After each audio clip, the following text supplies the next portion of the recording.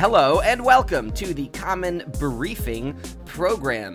We are part of the Common Geeking Program podcast here, where each month we recap the hottest headlines of geek news, and this is going to be the month where we recap December 2019, the end of a legendary year, the year of Common Briefing Program.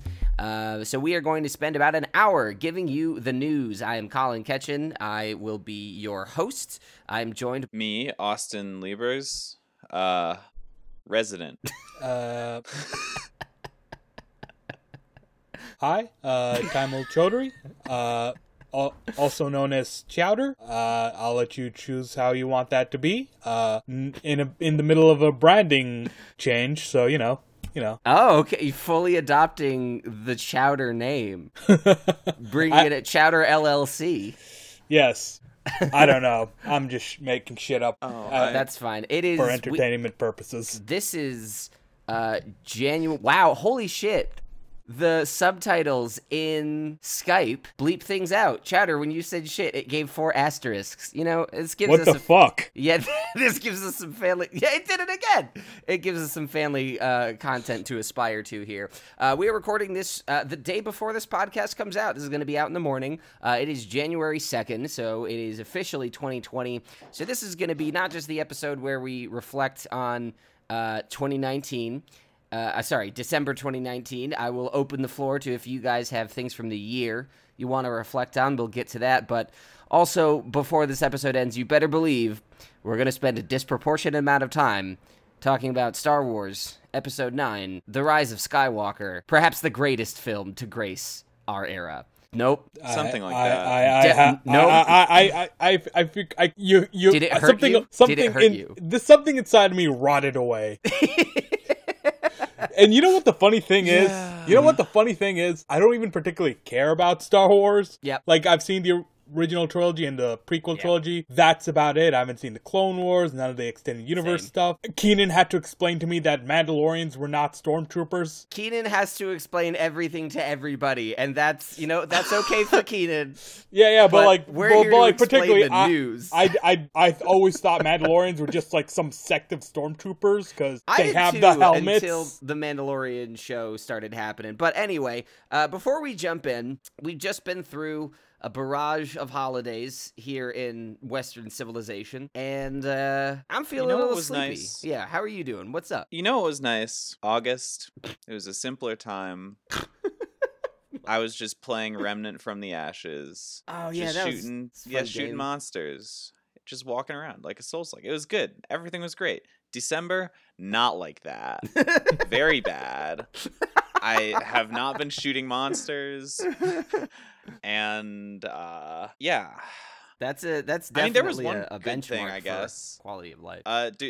Did you want to move into talking about actual things that have happened recently? Is that where we're going? No, I want to see how Chowder's doing. I want to get a lay of the land. Let's set the tone. Excellent. Let's figure out where we are and move forward. Well, I'm job hunting. I just want a different job because I hate my current one. Yeah. And that's really about all that's going on in my life. That takes a lot of like brain space when you're doing that. I have changed jobs twice this year, both times of my own choice. I found a better opportunity in both cases, but yeah, it really eats up a lot of thought. Yeah, like there's a weird proliferating anxiety. Though I will say, when you said job hunting, you said that right after Austin said shooting monsters, so I imagined you shooting jobs the way that he was hunting monsters. You know, so I would love to be a monster hunter. You're just trying to live a life that's fulfilling and fun and kill bosses and that does work the same in both of the true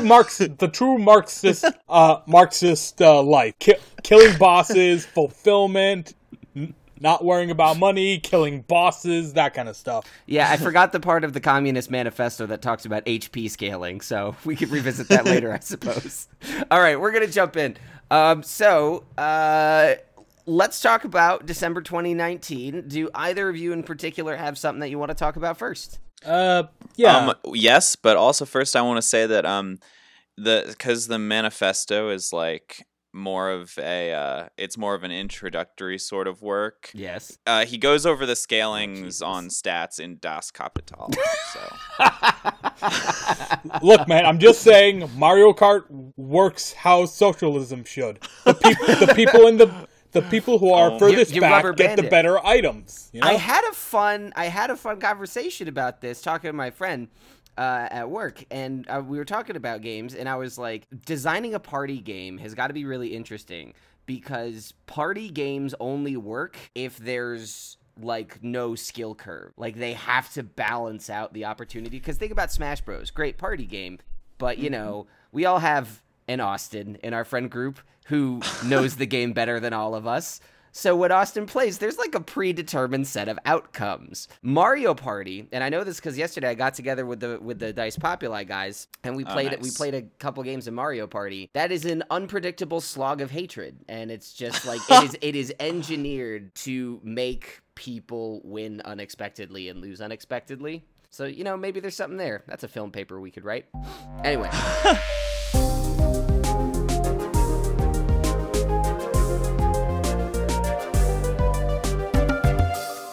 Yes, Austin, you popped up in the subtitles first for dibsing it, so I'm going to give it to you. What are we talking about? So there was a really good movie that came out recently this month, right? Oh yeah, boy. we've all seen it. Yeah. Oh boy. Like a good mystery with yes. compelling characters and excellent jokes and narrative tension keeps you on the edge of your seat. It was Knives Out, Rian Johnson. That was an excellent film. That's what you know, we've all seen it, so I'm not really sure where to start with this one. Honestly, if we're good to just like fucking talk about Knives Out, the three of us, I'm so here for that right now. Because Knives Out, I'm just going to say, I don't know if we're going to get into spoilers, but if you want to see Knives Out, and you should, spoilers right now, just in case. Oh, definitely, because there's too much good shit to talk about with this movie. It's so all multi-level. So planting the seed for later in the conversation, Rian Johnson also wrote and directed Star Wars Episode 8 to the chagrin of half of the people who like Star Wars, but to the joy of people like me who kind of don't. So I was like, you know what? He did something in Star Wars that I liked, which was not remake one of the original movies and also say, what's the fucking point of Star Wars and why does it matter? And he does that by sort of inverting what you're looking at, what you're expecting out of the movie. And I'm not trying to say subversion is always a good thing in movies, but Knives Out is a whodunit, meaning there's a house, someone died in the house, you got to figure out who did it. It tells you who did it really early in the movie, like 30 minutes into the movie. And from that point on, I was like, I don't know what I'm watching anymore. And I don't know where it's going to go. No, Knives Out is pretty good, like what I liked is that, like, you know, like when they reveal like who done it, I was like, well, I guess we're just shifting over to a thriller now. But then like more questions start coming up, and it like still fulfills the mystery part, and it's great.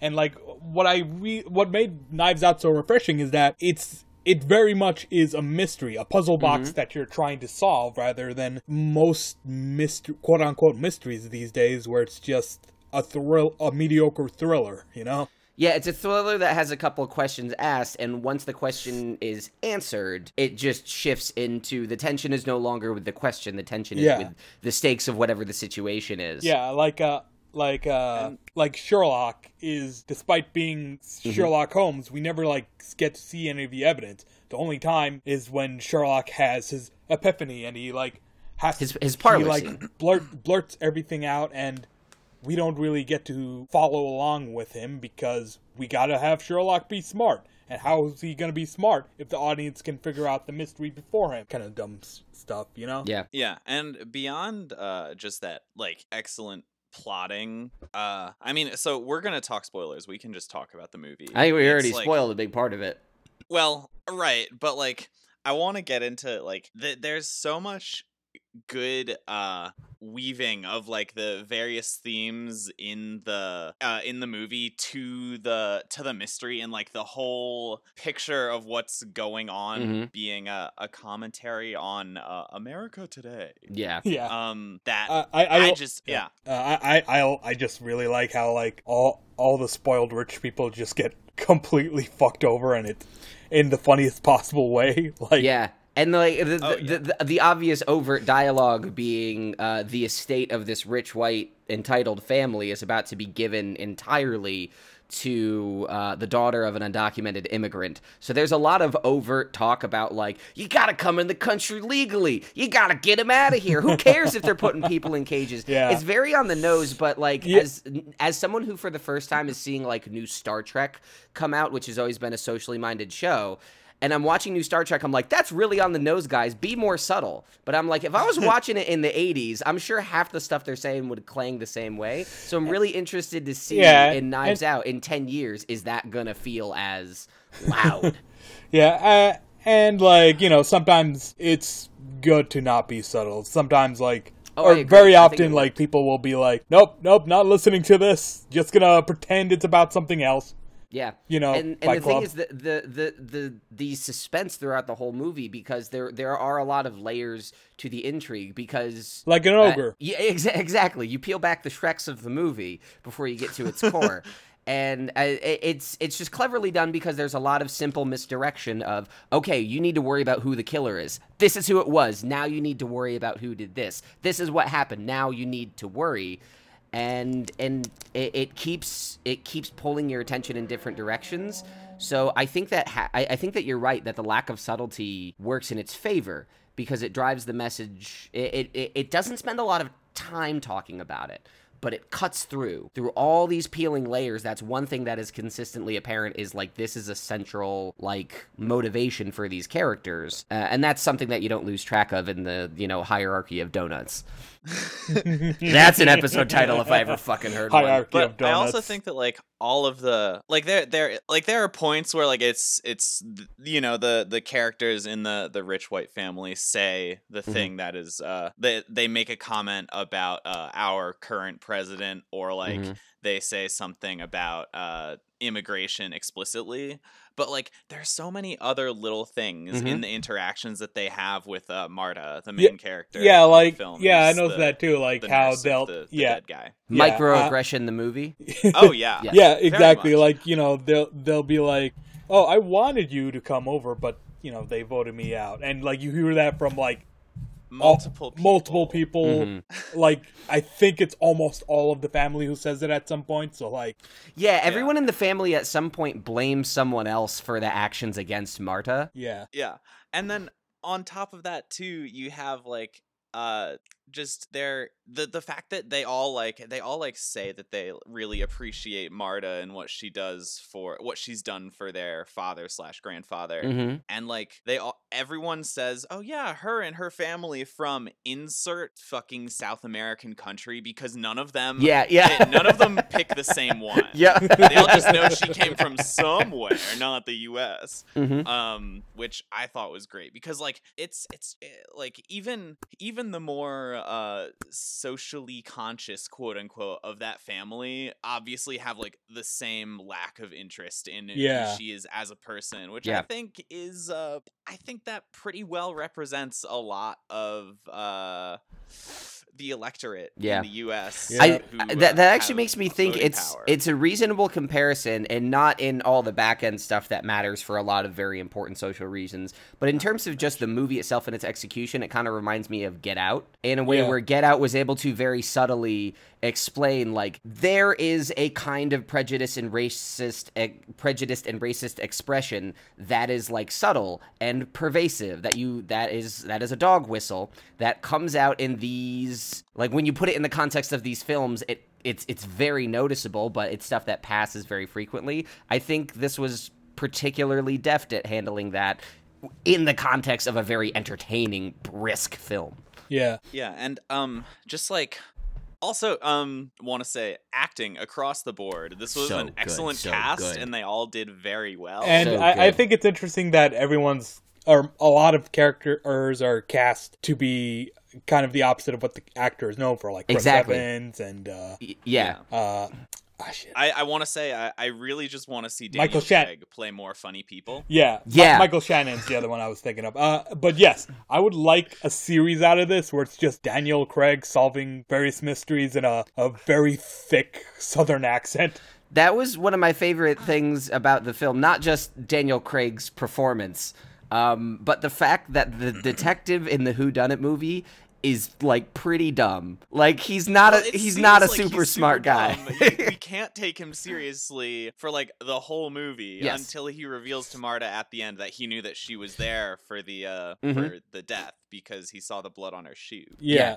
But, I mean, he wasn't that dumb. He Not dumb as in like unintelligent, but like dumb as in he is not as articulate as a lot of detectives are. He's not the Sherlock going to show off his brains. And I think the clearest evidence donut of inside the donut is the donut. perfect. I thought this mystery was a donut with a hole, and I found the donut hole, but there's a hole in the smaller donut. And it's just, I'm like, wow, James Bond really took a fucking turn, didn't he? So, but what if like he does decide to make a series out of this detective character? But the detective character has a different ridiculous accent for each movie. It'd be like his Cornetto trilogy, just an anthology of Daniel Craig being differently accented detectives. But I think we would. I mean, it's because we couldn't. If you did make these sequels, I think you'd miss out on having Marta's character. Because, like, she is so important to this, like, how much tension in this movie just by virtue. I mean, like, she's a great character, but, like, just the fact that she has that quirk where she just cannot lie to people without puking. That's a thing that shouldn't work. That's one of those things that's in movies where I'm like, that idea is so ridiculous and stupid. Like, if you pitch that to a movie executive, they would pass on it.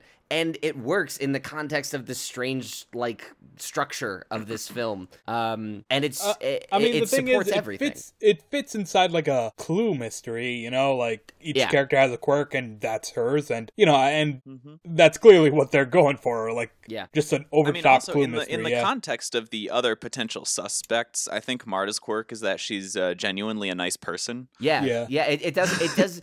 The puking thing works because it serves so many functions. It's, you know, comedic. It'll reel you in if for some reason you're not paying attention. It advances the plot in multiple instances. It characterizes her in a stark way against everyone. And almost all the small things in this movie about that have to do with their characters serve those kinds of functions. Yeah. And it raises the stakes. She can't just lie about stuff and get away with it. Exactly. Yeah, you take away like the key thing to do in a whodunit when you done it. You know? Oh. Yeah. Yeah. But I guess last comment I have regarding the structure is, given that like you find out very early how the victim died, and throughout the thing you keep getting all these reveals. You have so many reveals about what's actually happening: the death, the medicine, the like Ransom's input on everything. That the various and not just Ransom, but like also everyone else had some beef with the grandpa that night. And I was so like worried going through the whole movie that like we are getting so many reveals that there's going to be nothing left to reveal at the end, and we're not going to get a good parlor scene. The part where the detective comes out and explains what happened. Everything, And we got the best parlor scene. Word. And I'm just like, Rian Johnson, please keep breaking movies. I'm not kidding. I want Rian Johnson to make Star Trek. I want him to do it. I want him to break it. Because right now, honestly, he'd be good for Star Trek. Like maybe he might not have been a good fit for Star Wars. That is debatable. I really like Last Jedi, but I'm also willing to admit my lack of connection to Star Wars might make me less critical of it. Yeah, but Star Trek, that's up his alley, yeah. Yeah, I just keep thinking back to 1982 when they were making a new Star Trek movie. They're like, well, the first one we made sucked because the person in charge made the movie, and he just wanted to do what he wanted to do. Let's hire someone who hates Star Trek, and they made the best Star Trek movie. And in my eyes, Last Jedi was the first movie that made me like, okay, I'm interested in this. And I'm like, please, Rian Johnson, break everything I love. Please do it. I want to see you do it, because you broke the Whodunit, and Knives Out is so good. I never thought I could see another Whodunit that I cared about, and this was so good. Yeah, I mean, I wouldn't say he broke the Whodunit. I think he recreated the Whodunit exactly as it was in its prime, you know? Yeah. Like, he just did a good one. We just see lots of bad mysteries. Yeah. But Maybe we that's should what it is. probably move on from Knives Out. Yeah, I would fair. say, Chowder, Austin, you have something I else? got or- one more thing that'll just take like Okay, 2 let's seconds, go through it. literally, because we can't have anything to say about this. Otherwise, you guys are psychic. Okay. We recently got an announcement in December that was kind of encouraging that the new From Software game Elden Ring is allegedly scheduled to be released in June of this year. Oh shit, that's That's exciting. So that's something. I really but that's like all the information. I That's really like all of it. Sekiro, Stop. so Yeah. Yeah, Yeah. no, Yeah. I'm excited as well, but Yeah. there's just that it is what it is. Yeah, I was thinking about getting Sekiro because I just tried starting Dark Souls, as I told Austin, and I'm not super enjoying it, but I'm enjoying some other Souls-like games, so I might get it a shot. I got some Xbox credit.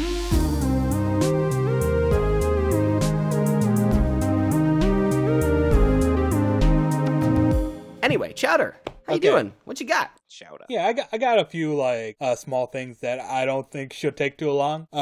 First of all, Too Bad Waluigi Time finally came out. It's been released to Kickstarter backers. So let me explain. In Please. 2000, yes, that's what I'm explaining. In 2008, there was a webcomic series called A Brawl in the Family that ran until 2014. It was basically about Kirby, Dee, Meta Knight, and the rest of the characters from Super Smash Bros. Brawl. And it's like All in the Family. yeah, Oh, and God.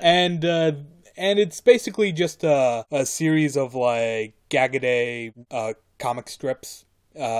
Usually 4 panels, but some of these can get pretty ambitious. It was one of my favorite webcomics because it was just genuinely funny, genuinely clever, and when it finally came to an end, I was kind of sad. Happy that it ended on a high note, but also just kind of sad that it's all come to an end. But in 2018, he announced that he was gonna make a book called Too Bad Waluigi Time, based around a running gag of like once a year Waluigi hijacking the comic to like just be fucking weird, and it was successfully kickstarted, and it finally just released. There were some technical difficulties in the creation of it, but it's here. It's genuinely funny. I really like it. So there's that. The other thing I wanted to talk, or the second thing I wanted to talk about was I actually talked about this in a previous Common Briefing program episode, but the D&D, Dungeons and Dragons supplement, Witchcraft, is finally out. It's very cool. It's finally out. And I've got a digital copy of it. Nice. And eventually I'm gonna get a physical copy that's being shipped to me. And it's really good. It's got really interesting spells. The crafting system is super in depth. Like a good chunk of the book is dedicated to that crafting system, and it's also comes with this super neat character sheet that's like really good. It's like easy to read, easy to figure out where things are. I like it. Unlike the actual D&D 5e character sheet sometimes is. Yeah, no. Unrelated note, I came across a D&D character sheet made for dyslexic people, and even if you're not dyslexic, it's really good. It's much more clear and easy to read, and it's like, this should just be the standard. Yeah, send that to me, because I want it. That's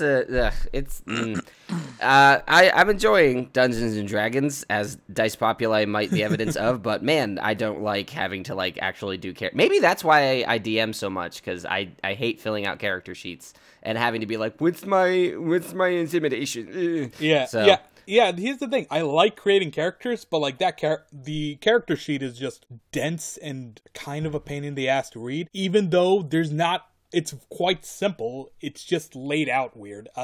So yeah, again, Witchcraft, it's out. It's pretty damn good. I even talked about it briefly in Ryan's episode on Ryan's Common Geeking Program episode on Eberron. Oh yeah, that'll be coming out soon. Yeah, it's very cool. So yeah, there we go. And my last one, and this is like just today, or just today as we're recording this, but like Dragon Quest Your Story is looking like it's going to be released on Netflix. Dragon Quest Your Story is a animated adaptation of Dragon Quest V.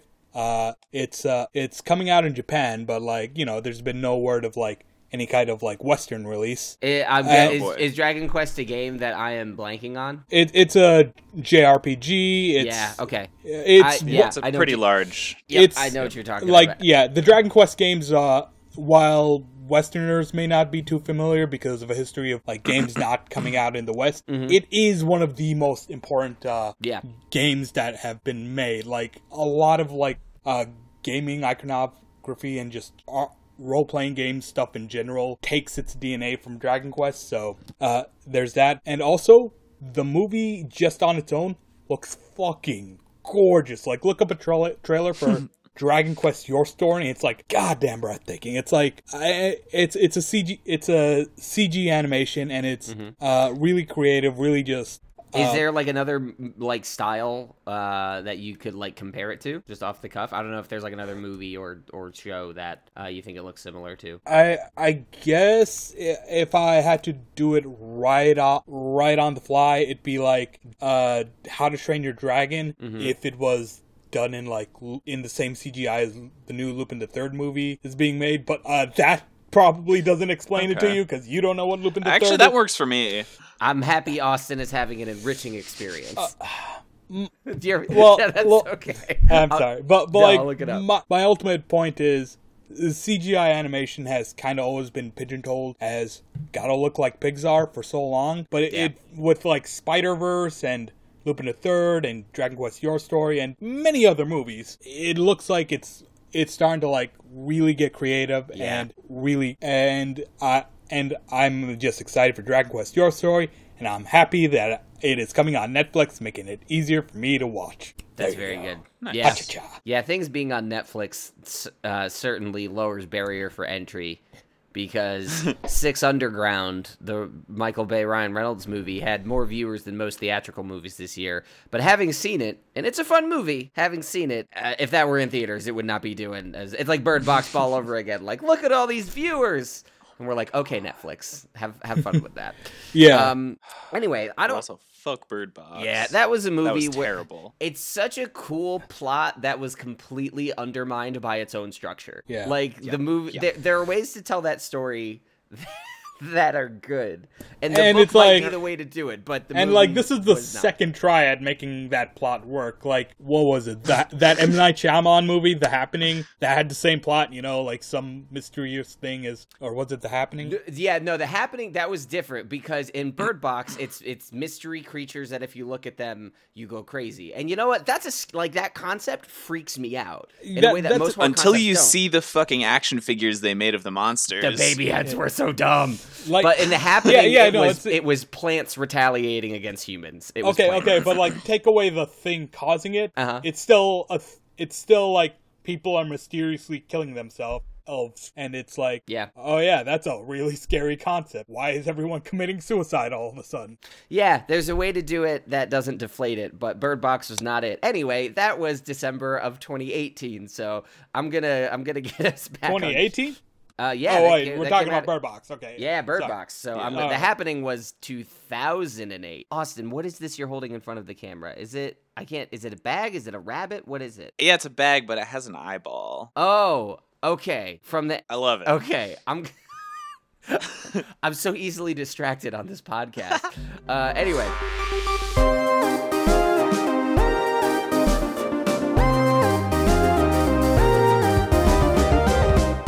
I don't have a lot of big news to talk about. There's a chance that our good friend Ryan Mossbarger might be able to join us in time for our hearty, positive Rise of Skywalker discussion. But just to pad out the time, I've got one or two things to talk about before we jump in. I'm positive about my opinion of this movie.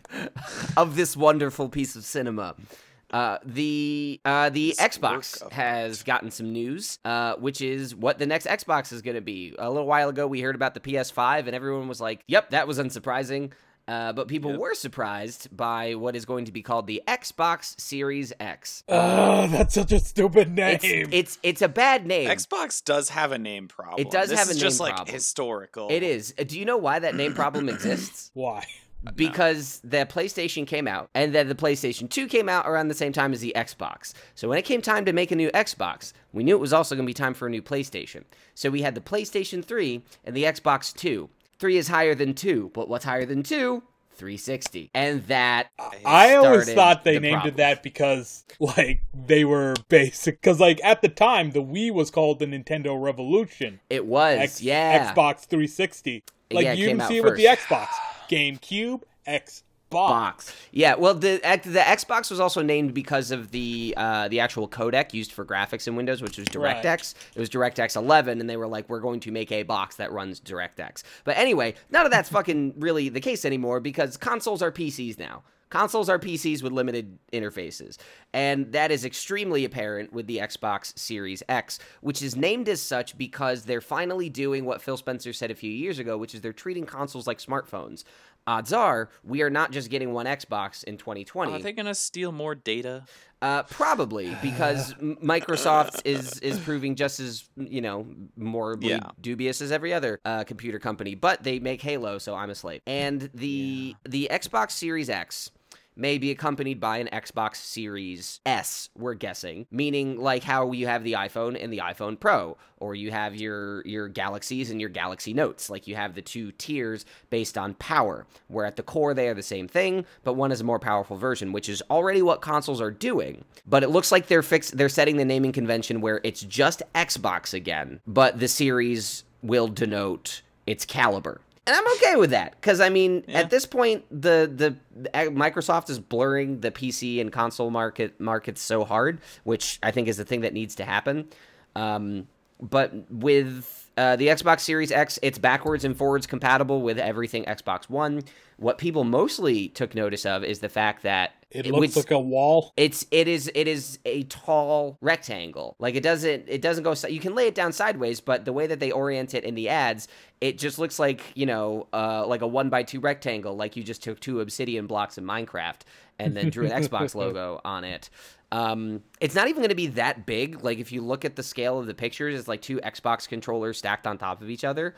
But it's unconventional. Wait, which Xbox controllers are we talking about here? We're not talking about the Duke. No. We're not talking about the Duke. No, the Duke was a controller so large it required 4 people to operate. The birth of couch co-op. That's a bad joke. So the new Xbox and the new PlayStation, from what we can tell, they're going to be extremely similar. There are finally rumors about what the actual specs are going to be, but I think they've said the graphical output of the One X of the Series X is going to be around 12 to 14 teraflops, and it's going to be able to output to 8K and support real-time ray tracing. Okay, but to get back to the important thing. Yes. With this new Xbox, I can more easily integrate it into my living space. Potentially, by putting it into a 2001: A Space Odyssey diorama. We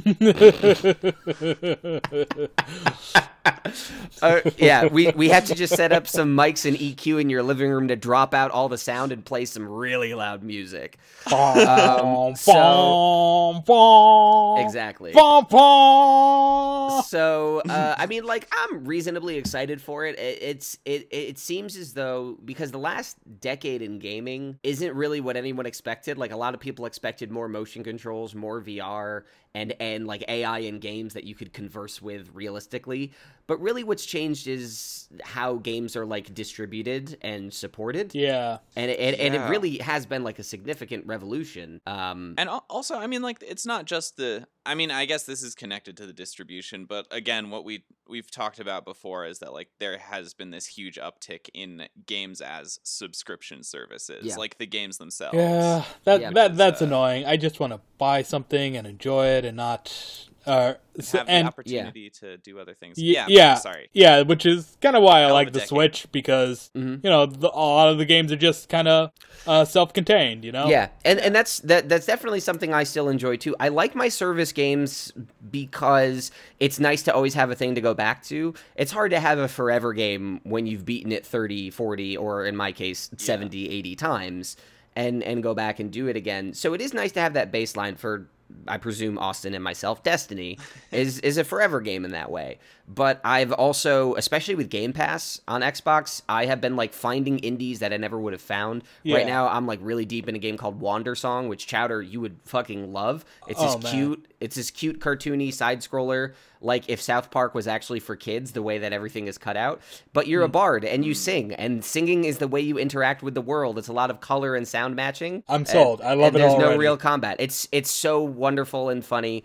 Jedi Fallen Order was a great game. The Surge is fun. And From Software revolutionized, third-person action adventure games in a way that's like revitalizing your small games as well as like your Assassin's Creed. Like Assassin's Creed has taken a step in that direction, and Odyssey's the best one I've played in years. So I don't think it's dead. I think games are getting weird again, just because it's now easy for people to make a game and put it out there. Yeah.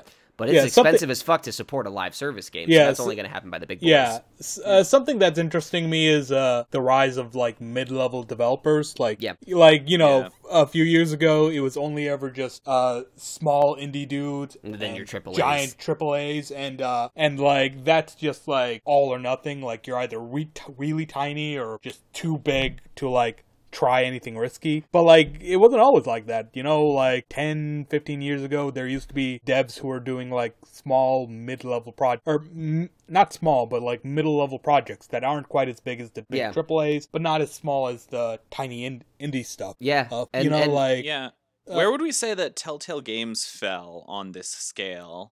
I would say that they were around mid. They weren't a super large studio at first. Were not that big. They grew to be like 200, which is fairly large, but no, they weren't big. But they broke out in a way that was unexpected. I wasn't really thinking about Telltale though. I was thinking of like Ninja Theory with their Hellblade game. I just started playing that, and I'm pretty impressed. I was just thinking about as you were talking about this, I was just thinking about Telltale in terms of like what can happen to these sort of mid-level studios, right? Yeah. And I know like there have been some problems with larger studios recently giving time crunches for being monsters, their workers and stuff like that. But yeah, back to Hellblades though. But more or less, I think what I'm curious about with this next generation of consoles is the only new feature on the horizon for like the next decade that seems to have serious legs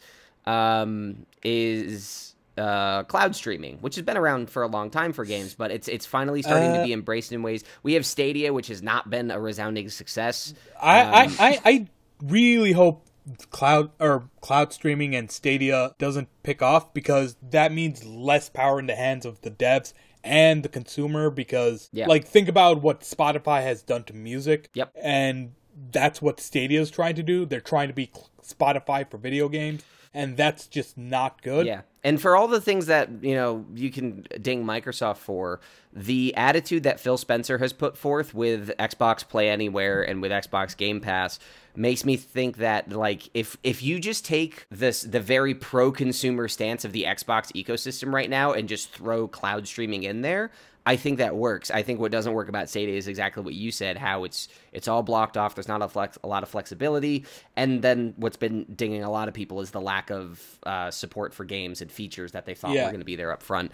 But also, I really don't know how it's going to pan out. Yeah, and also I've said this before in the World of Tomorrow episode, but Stadia seems to misunderstand the state of technology right now. It really does. Like Stadia seems to be under impression that we don't have access to good tech, but like unlimited bandwidth, when people have the opposite issue. We have supercomputers in our goddamn pockets, but our bandwidth has been like cut up by oligarchies and our internet infrastructure is shit. We have the opposite problem here. Hey, Ryan Johnson, if you're listening, could you make a whodunit that subtly explains this sort of power imbalance with internet access? Thank you. No, I agree with you completely. I need you to have a fictionalized version of Ajit Pai pay for his crimes. Get that big fucking Reese mug out of here. But yeah, no, I just want to goddamn rice trader. Yeah, we gotta. I think we got a strange decade coming up, and I really have no idea what it's going to be like because, man, the teens were a bit of a surprise. Last decade was already strange as shit. It was, this decade's Yeah.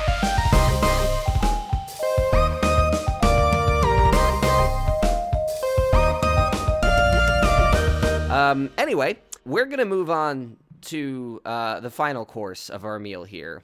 Oh God. Now, there was a film that released December of 2020 that concluded Star Wars Episode 9, Palpatine fucks. Palpatine fucks. So, Star Wars Episode 9, The Rise of Skywalker, concludes the Skywalker saga, which is all the numbered films in the franchise. But if you don't know that, then you're not listening to this podcast. So, I just want to give you guys like a minute or so, just raw feelings, raw impressions. Doesn't have to be totally coherent. Fire away. Okay. Oh boy. Well, see. The emotional state of Austin Liebers. Okay. Well, so here's one thing. I'm gonna try to focus on one part of this. Okay. Just like a little thing about some of the themes and messages of Star Wars overall. Okay. I'm not gonna talk about how Palpatine fucks. But we're gonna get there. I know. So it's been Austin. It's inevitable. Because so the first two trilogies had been the story of the Skywalkers, correct? Correct. It's the original trilogy is the story of Luke and friends saving a galaxy. The original trilogy is the development of Luke's old dad The into prequel that trilogy. big You mean evil the boy prequel with trilogy? the voice Yeah. that we all know and Yeah. love. And now, well, this trilogy, we're like, it's not about the Skywalkers. I mean, there are Skywalkers in it, but they're like supporting characters and they do their things. And then, oh, they've got a son now who's that's a weird thing. Don't like that. Adam Driver, you're very good at playing bad men. But then at the end of this movie, it's like, actually, so at the end of the last movie, right, we thought, we had this nice trajectory for the character of Rey, where it was like, she's just someone who walked out of a desert planet, which was not Tatooine, it was Jakku. Very important. Jakkuine. to note. Totally There's different. nothing like Absolutely Tatooine. nothing in common. No. Yeah, like, but I did like that to like That was take this sarcasm, character by the who's way. a nobody, draw parallels with Luke, and be like, she can master the Force too. We can like there's like this endless possibility for what this individual can do in her life, and it's not because she had some great destiny, but because she chose to do things that to help people. But actually no, it's just because Palpatine fucks. and she's Palpatine's little Exactly. Yeah. All right. And it's like which I think is What bad. what you got, Chowder? Fire away. it's a lot of squandered potential. Like, you see all these things that are begging to be awesome. Like Finn should have been one of the most interesting characters. I mean, Stormtrooper turned rebel, possibly Force sensitive. Maybe he is, maybe he's not. But whether you choose Seems to like go, he is. Either that or he just makes a lot of lucky guesses. yeah, like whether you choose to ascribe to that or not, he is the most interesting character. You know, in a better timeline, he probably would have had an entire story arc of like getting the Stormtroopers to rebel against the very empire that created them. But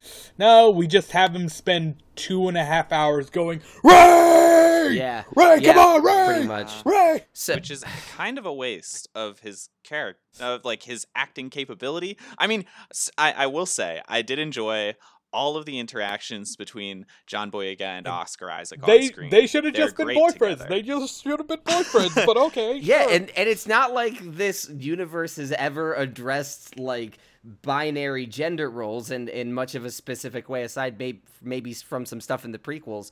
But like, they could have just had them like each other and like just not said anything about it and just focus on the fact that the performance of those two actors was endearing in a way. I'm okay that they didn't do that, but the stuff they did in 9 felt a little no homo in a way that was kind of like, suddenly giving Poe like an old flame from his past, or Yeah.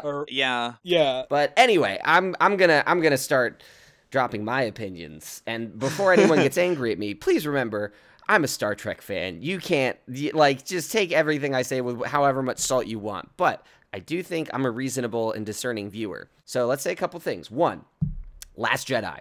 I like it, but I know that there are a lot of problems with it, and a lot of people didn't like how it didn't answer questions from 7. One thing, Rian Johnson wrote the movie before 7 came out, so like, get over that. He was just doing what he did with Knives Out. I'm gonna do something unique because it tells a different story.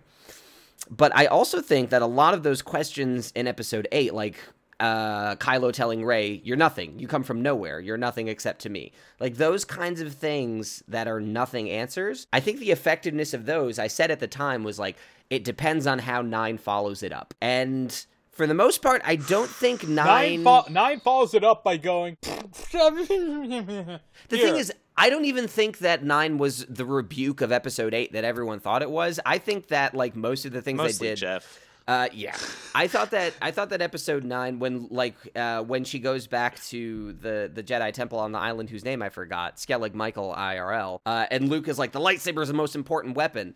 People are like, hey, he didn't say that in the last movie. They're erasing it. No, he grew he ended the last movie by saying the Jedi will continue. Like he grew, he changed. Yeah. So a lot of those little slights and drama about 9, I don't think are the problem. The problem is this is the first Star Wars film since The Phantom Menace that was fucking inscrutable, that was jumping from plot point to plot point so quickly that you didn't have room to breathe, that there was no resonance for everything, and all the questions that you have that are interesting. How did that ship get in the desert? Oh my god, is Chewie fucking dead? Like, these things really needed room to breathe, and it did not have them. Also, it was fucking just kill Chewie. Damn it. And it was just like someone made a colorful glass beaded necklace and then dropped it on the floor and broke it, and then like tried to pick up the pieces and put it into and it's like relying so much on like things the audience would know and care about, but like wouldn't actually make sense in the actual story itself. Like you know, the whole bit where like Palpatine's like, do it.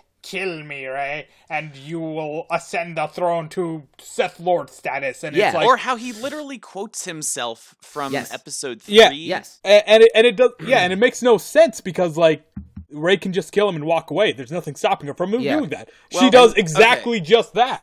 The thing is, this could pull from episode 3 in a way that works well, because mirroring what he said to Anakin that caused Anakin to fall and didn't cause Luke to fall in episode 6, that is poignant, but it did nothing in this film to set up understandable stakes. There's no comprehension of what Rey has to do. Like Anakin and Luke were like under different circumstances. Exactly. Rey doesn't have that to deal with that, you know?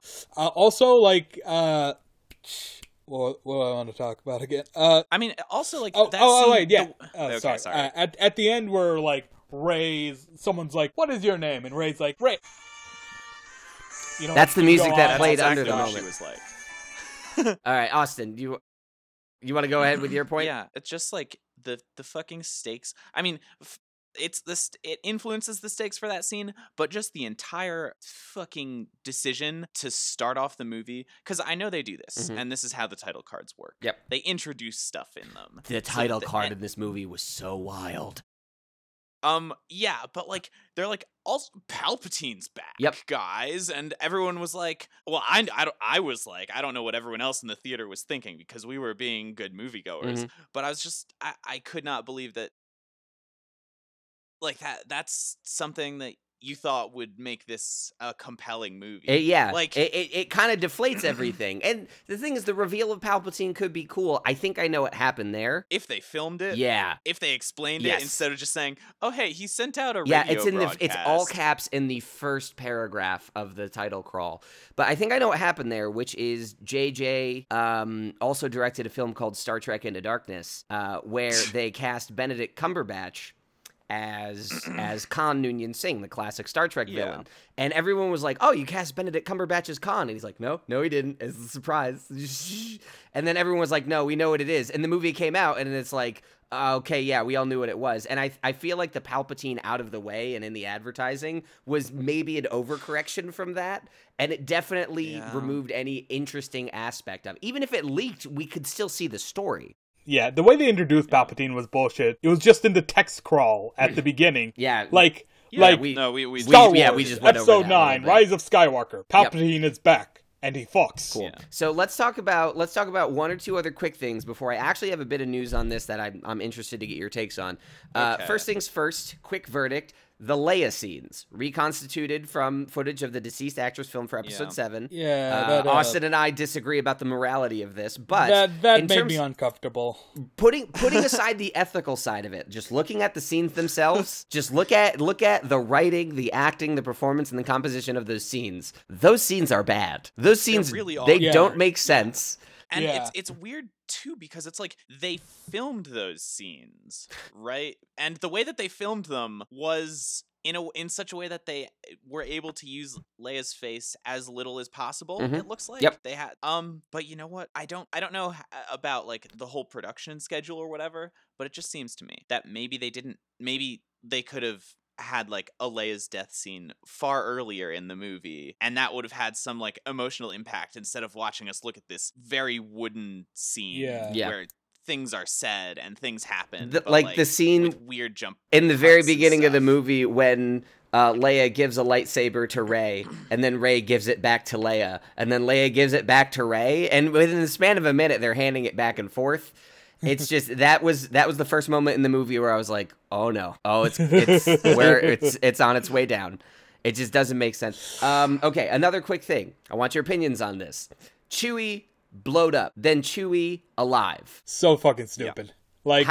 Yes, because it's basically in Kingdom Hearts when like Kingdom Hearts 2. Austin knows what I'm talking about. When Goofy quote unquote dies, you know, there's like a moment where like Donald's like going, oh, Goofy, no, and Mickey Mouse like looks to the sky angrily. He like pulls off his cloak and goes, they'll pay for this, and like swears bloody vengeance to the Heartless. And then like 5 minutes later, Goofy's back, he's alive, he's okay, and we just don't talk about it ever again. That was the moment when I realized I kind of hated the movie. And the thing is, and it's the same guy who wrote Batman vs Superman: Dawn of Justice, which that explains a lot. It does. But the thing is, that's a bad movie, but I like it. And this was a bad movie, but I liked it. Like, I have fun. Honestly, all the big stuff like the Palpatine fucks doesn't really bother me. The basic plot doesn't bother me. It is just so poorly executed. I have one last little bullet point I want to get your opinions on,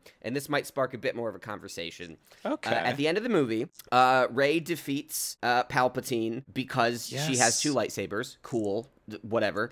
And then that's Driver, twice as powerful as one. It is. So Darth Maul was onto something. And then Kylo Ren, now Ben Solo, having shirked the dark side, he runs up. He's a fucking fascist. And he revives her, and then they kiss, and then he dies. I hate it so much. Okay, that's what I want to see. Okay, so Chowder, why? Very quick, give me 30 seconds. Why do you hate that moment? Oh boy. Okay, so first of all, Kylo Ren does nothing to like actually redeem himself, so that's like completely unearned. Second of all, it's just so awkward for them to kiss at all. They've been killing each other. The characters have no chemistry. They've been trying to kill each other for the entirety of the trilogy, so like, what the fuck? Second of all, their entire I've never heard Chowder speak relationship so quickly. Starts off and like, as like it's completely adversarial, yeah, and then they become like a little bit curious about each other, and that's where it stops. Yes, and also it just reeks of like a white dude feeling insecure about himself, because it's like them trying to cuck the black guy, and it's like, what the fuck? All right. Oh my god. So I'm going to come in with my little bit here. I actually didn't mind that moment, mostly because I didn't read the kiss as like a deep romance. I read it as in like intimacy. Like they don't know who each other is, what is going on, but they are drawn to each other. Whatever the fuck a force dyad is, because they didn't explain that either. But like I was okay with that because to me it felt like it matched their performance in like Last Jedi when they're having these force conversations. If they were in the same room, I could see 2 fucking awkward pasty white teenagers trying to smooch. But like they died, and they're not awkward pasty white teenagers. But they are. This whole thing is about that. Okay, so also yes, Adam Driver over John Boyega. Like, don't get me wrong, Adam Driver pretty looking. Adam Driver, John Boyega, my dude, Boyega, very good looking dude. Adam Driver seems to have the Benedict Cumberbatch effect, as summed up best in the SNL sketch starring Benedict Cumberbatch, where they play a game show called "Why Is Benedict Cumberbatch Hot?" and they're all just trying to explain it. Like it, I'm not saying that I have that feeling, but a lot of people do. So, I want to get to the one little bit of news and I want to see where this conversation goes. This is a rumor This is not completely substantiated, but there is a Reddit called r/saltier than Crate, the salt planet at the end of Last Jedi. It's basically a place for salty Star Wars posts. Oh, right. Like the planet where like the one dude was like puts his finger on the ground. That was an excellent fight scene. Another Salt. thing, I did not like the lightsaber fight scenes in this movie. Yeah. They were not that exciting. But sorry, continue. So there, apparently, an anonymous person closely involved in the production via a third-party company said that Disney wrested a lot of creative control from JJ, insisted on Emperor Palpatine, so that's where that idea came from, cut 40 minutes out of the movie, and basically is like made all these cuts. We don't know if this is true. I believe that they cut 40 minutes out of that I movie. believe it, because there's 40 minutes fucking organized, missing. Definitely. And I understand the fear of having one that's too... That was kind of a complaint about Last Jedi, and a complaint I share, which is the pacing. Like, it has the Lord of the Rings problem where, like, this ended 30 minutes ago. Why is it still going? But like the Lord of the Rings, you have like the whole excuse of we had to adapt it. Yeah, exactly. This one is you wrote it for the screen, idiots. So I want to compare this to another big Disney 3-hour film that came out this year, Avengers Endgame. Oh dear. Oh yeah. I think Avengers Endgame showed you can have your pile of fan service. You can have your let's just give them the masturbatory stuff they want to feel good. But also, here's a story. Like, the first 2 hours of Avengers Endgame is a lot of story. And I'm very curious if this is true, what kind of movie could we have gotten? Because JJ, like, for any shortcomings he has, he's a competent filmmaker. He knows how to make a film that flows and feels good, and this doesn't. So it feels like a true rumor to me, but whether or not it pans out, I just don't know if you guys have thoughts about that, especially with the contrast to Endgame earlier this year. I wouldn't be surprised if that was the case. I also wouldn't be surprised if J.J. Abrams was at fault. I wouldn't be surprised. What I'm saying is I wouldn't be surprised if it went either way. Yeah. Because I'm not a mind reader and I don't know what's going on behind the scenes. Yeah. I'm just not gonna be like, oh, it's all this guy's fault. Fuck him. I don't know.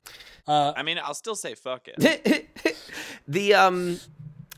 For me, it's very much like, again, like with Star Wars, I generally don't care which way the plot goes. Like, I don't care that Rey is Palpatine's granddaughter. That's fine with me. I care that the movies are fun to watch, and this one, while fun, was, like, again, riddled with so many structural issues that I would like to see one that doesn't end the series with such a whimper, because at least when Last Jedi came out, people were arguing about the film, and Rian Johnson goes on record saying that those are the movies he wants to make. He says, I want half the people to love it, half the people to hate it. That's the kind of movie I want to make. And you know what? Fucking success. And nobody's even talking about this movie. It's deflated. It's empty. And people are just like, whatever. Yeah.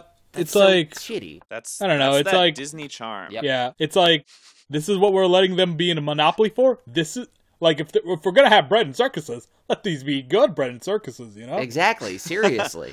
And it's interesting, and I wonder what's going on at a hierarchical level, because clearly the same execs that allowed Endgame to be what it is also allowed Star Wars to be what it is. And I'm wondering, like, is this all Kathleen Kennedy's fault? I know you said you don't want to blame it on one person, but is this all Kathleen Kennedy's fault?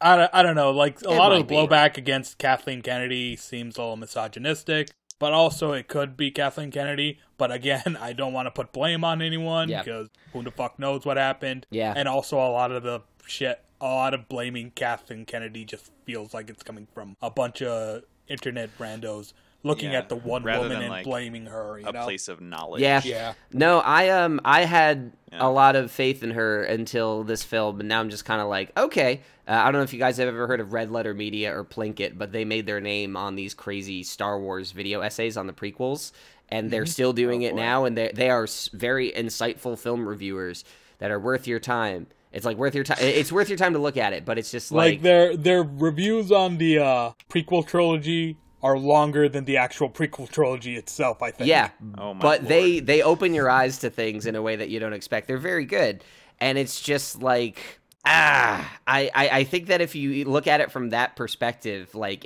they tend to know where to point the blame when a movie goes wrong like this. Yeah. And even with this movie, there was such a sense of whatever, like who cares? So I'm interested to see how this rumor pans out, but.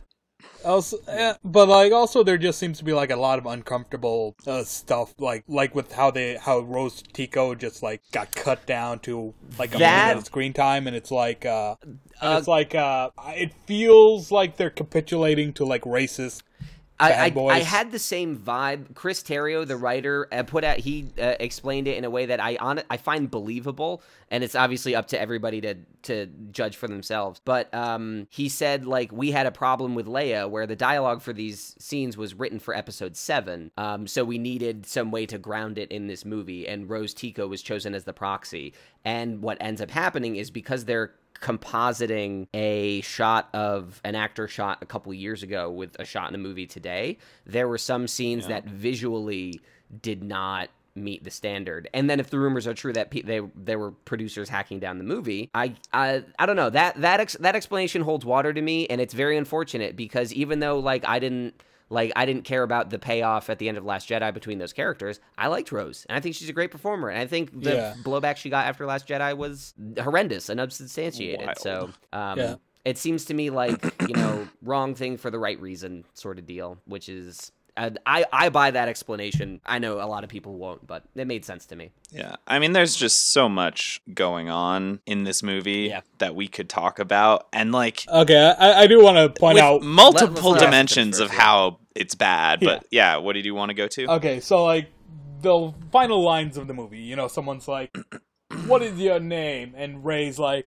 "It's Rey." She looks to the right, and she goes, Rey Skywalker. And there are a million problems with that. One, it's just corny as shit. But two, why was she in Tatooine anyways? Because like, to put the lightsabers back for closure for Luke and Leia. But like, Luke's memory of Tatooine is of a slave planet, and also the place where his Uncle Owen and Aunt What's-Her-Name died horribly, burning to death. And for Anakin, it's the place where his mother was kept a slave, and she died, and he murdered a bunch of people, and it turned him to the dark side. And Leia and also, it's the reason that he hates sand. And also, Leia probably doesn't even remember Tatooine. She's like, no, hell if she... her only memory of Tatooine is being a sex slave to Jabba the Hutt. Why are you in Tatooine? That did happen. Yeah. But yeah, I mean, to me, I thought that a more natural place to put those lightsabers would have been on Kennedy's the island in the little planet that was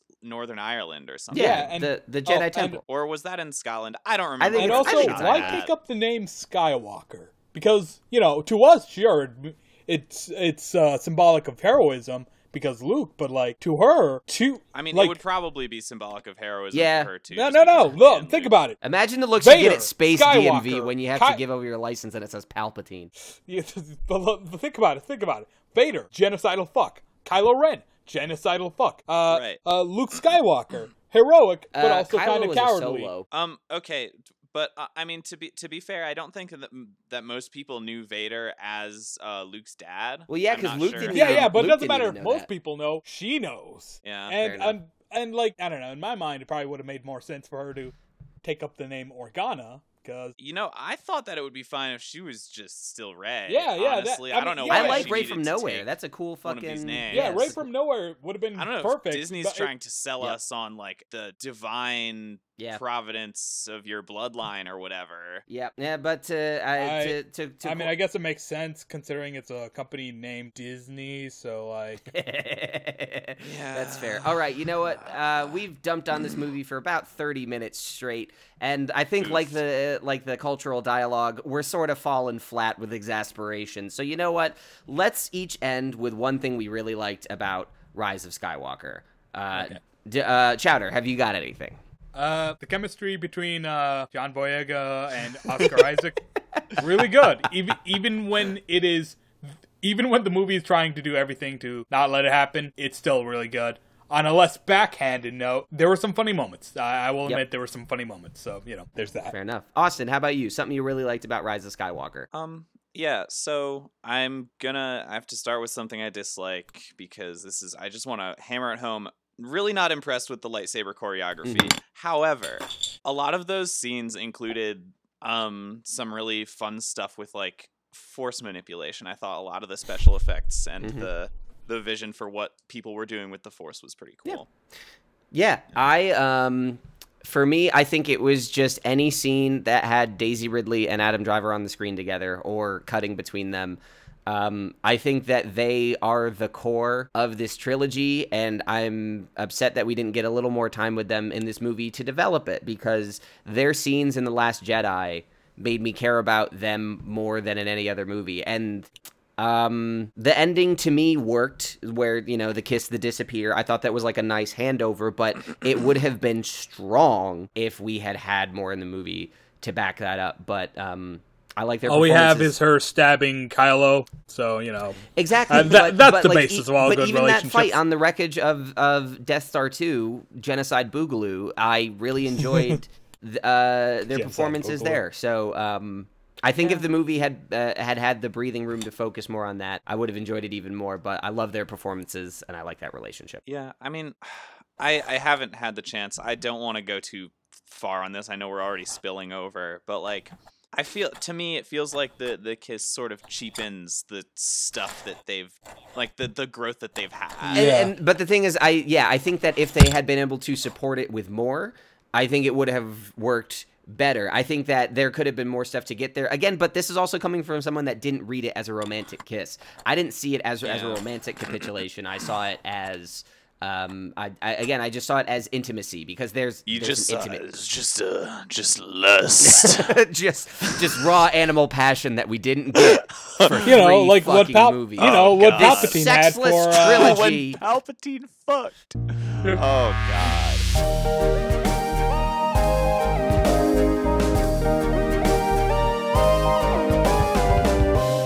We're going to move on to the rating section. Now, this is going to be a little weird, because this episode has really been a Rise of Skywalker in terms of composition and pacing. So, yeah. I just want to say, whether if we had to look back on the year of 2019, because it is now 2020, if you had to pick a single moment from geek culture, maybe not that's the most important, but as the thing that just like sticks out to you, that resonates with you, is there a movie, a game, a development, a news story that you think summarizes 2019 and that you would nominate for a top story of the year? Oh man, because I got a nomination. Please. So hold on, Ryan's messaging me. Oh well. Oh no, that's Ryan. Unfortunate. So the thing I want to say is, I think a lot of really cool things happened this year. MCU had Endgames, which was a nice time. Wait, was that this year? Yeah, that was this year. That was what. It was a 2019. long fucking Yeah, it's year. a long fucking year. I was introduced to Letterkenny, which has been a life-changingly wonderful show. That's like one of my favorite things of the year. It's such a wonderful program. But if I had to pick something that sort of like occupied my brain space that wasn't just like a piece of media, I think it's unfortunately kind of a sad thing, which is, in Chowder, you and I talked about this a lot, which is a lot of the stories that came out about overworking in game studios. Yeah. I could, because they started coming and they kind of kept on coming. And they still come. Yep. Because Smash Mouth said it best. So we're gonna keep getting these stories for a bit, and I think that we need to talk about it more. I think it's important we fix it, because, like I said, games are weird again, and games are getting weirder, and there's a lot of good stuff to play, and I don't ever want that to come at the expense of somebody else's well-being.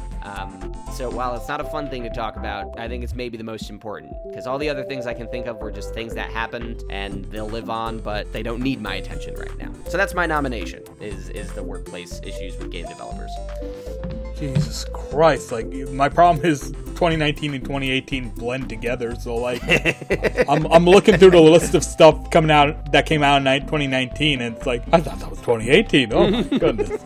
But okay, so for me, I think I think the release of a game called Bloodstained: Ritual of the Night is, I think, emblematic of what I would like more of, or what I want, like just small people making.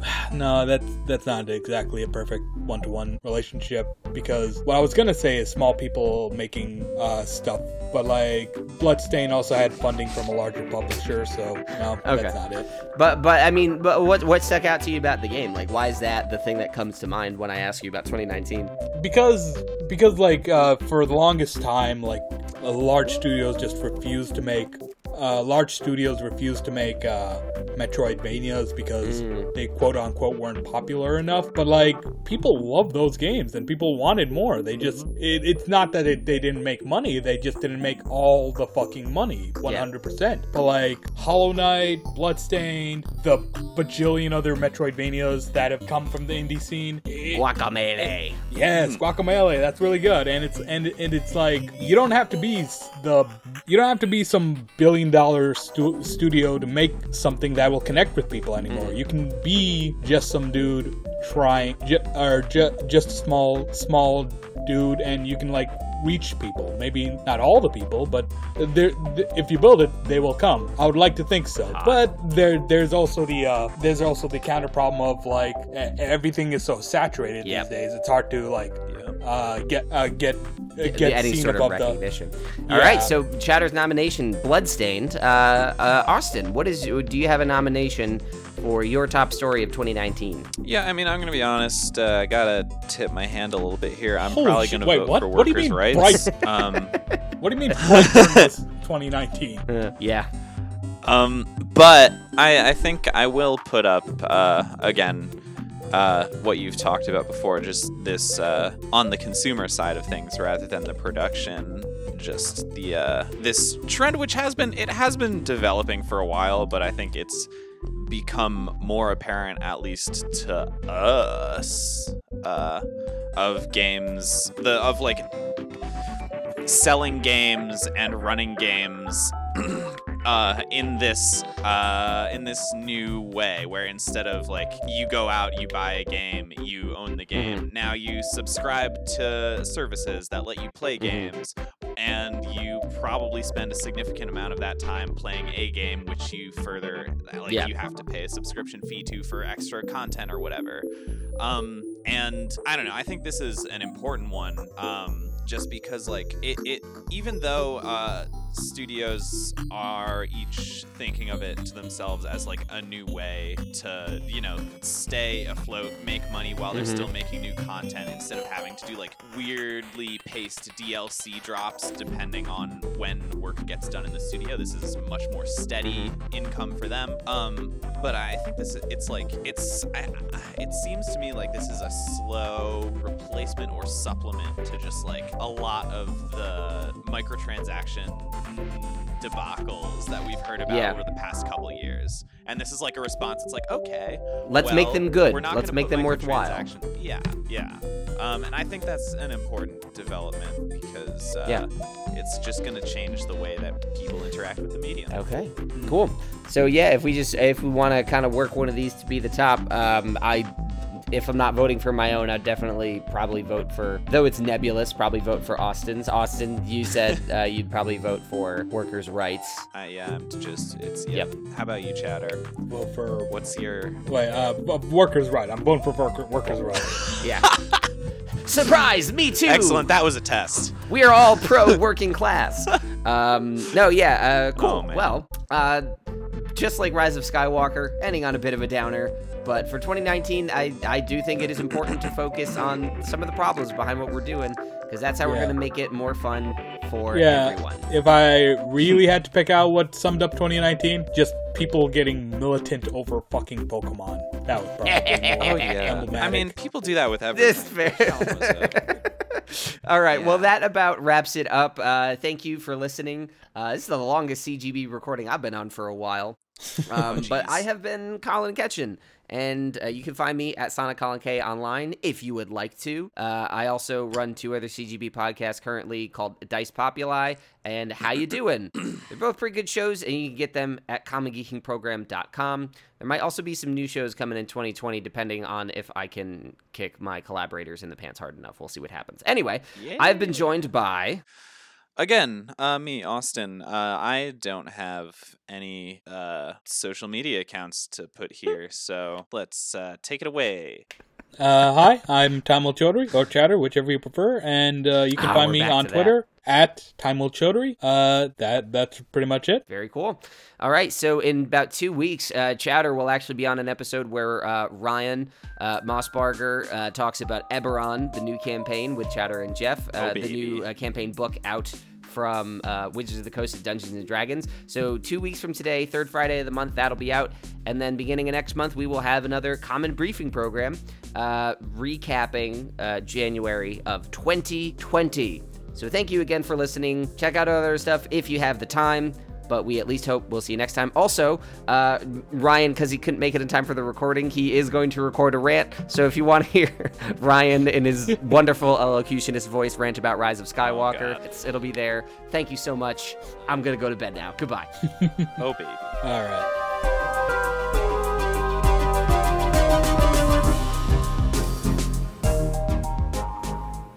This episode of the Common Geeking Program is hosted by me, Colin Ketchen, and I've been joined by Austin Liebers and Taimul Chowdhury. This episode is sponsored by Hellblade: Senua's Shadow. We talked about it on the episode, and I'm playing it right now. Maybe you can hear the character breathing on my TV. I don't know. That's not the point of the credits.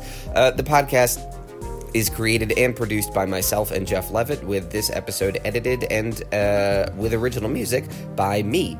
Ryan did record a rant that I was going to post here in the post-credits, but it is 24 minutes long, so you will hear a bonus episode with Ryan Mossbarger ranting about Rise of Skywalker probably next week. I hope it's a lot of fun, so tune in then, and thank you for listening to this.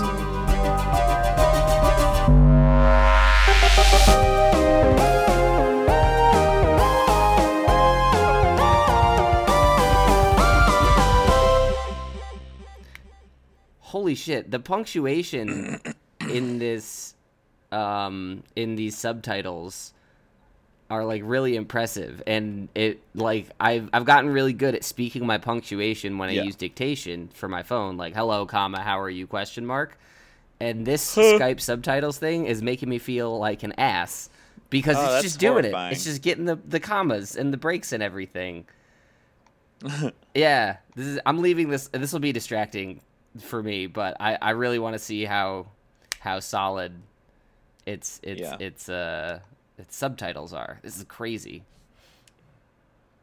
Oh hey, kitty. All right. So Chowder, I just said this to Austin. Still no word from Ryan. I know he really wants in on the Skywalker beef session. So I'm going to make that like the back half of the episode just to give him some time in case he wants to jump in, because I know he's like driving. The quietest. Chowder, you are extremely quiet now. But I have your subtitles, so that helps.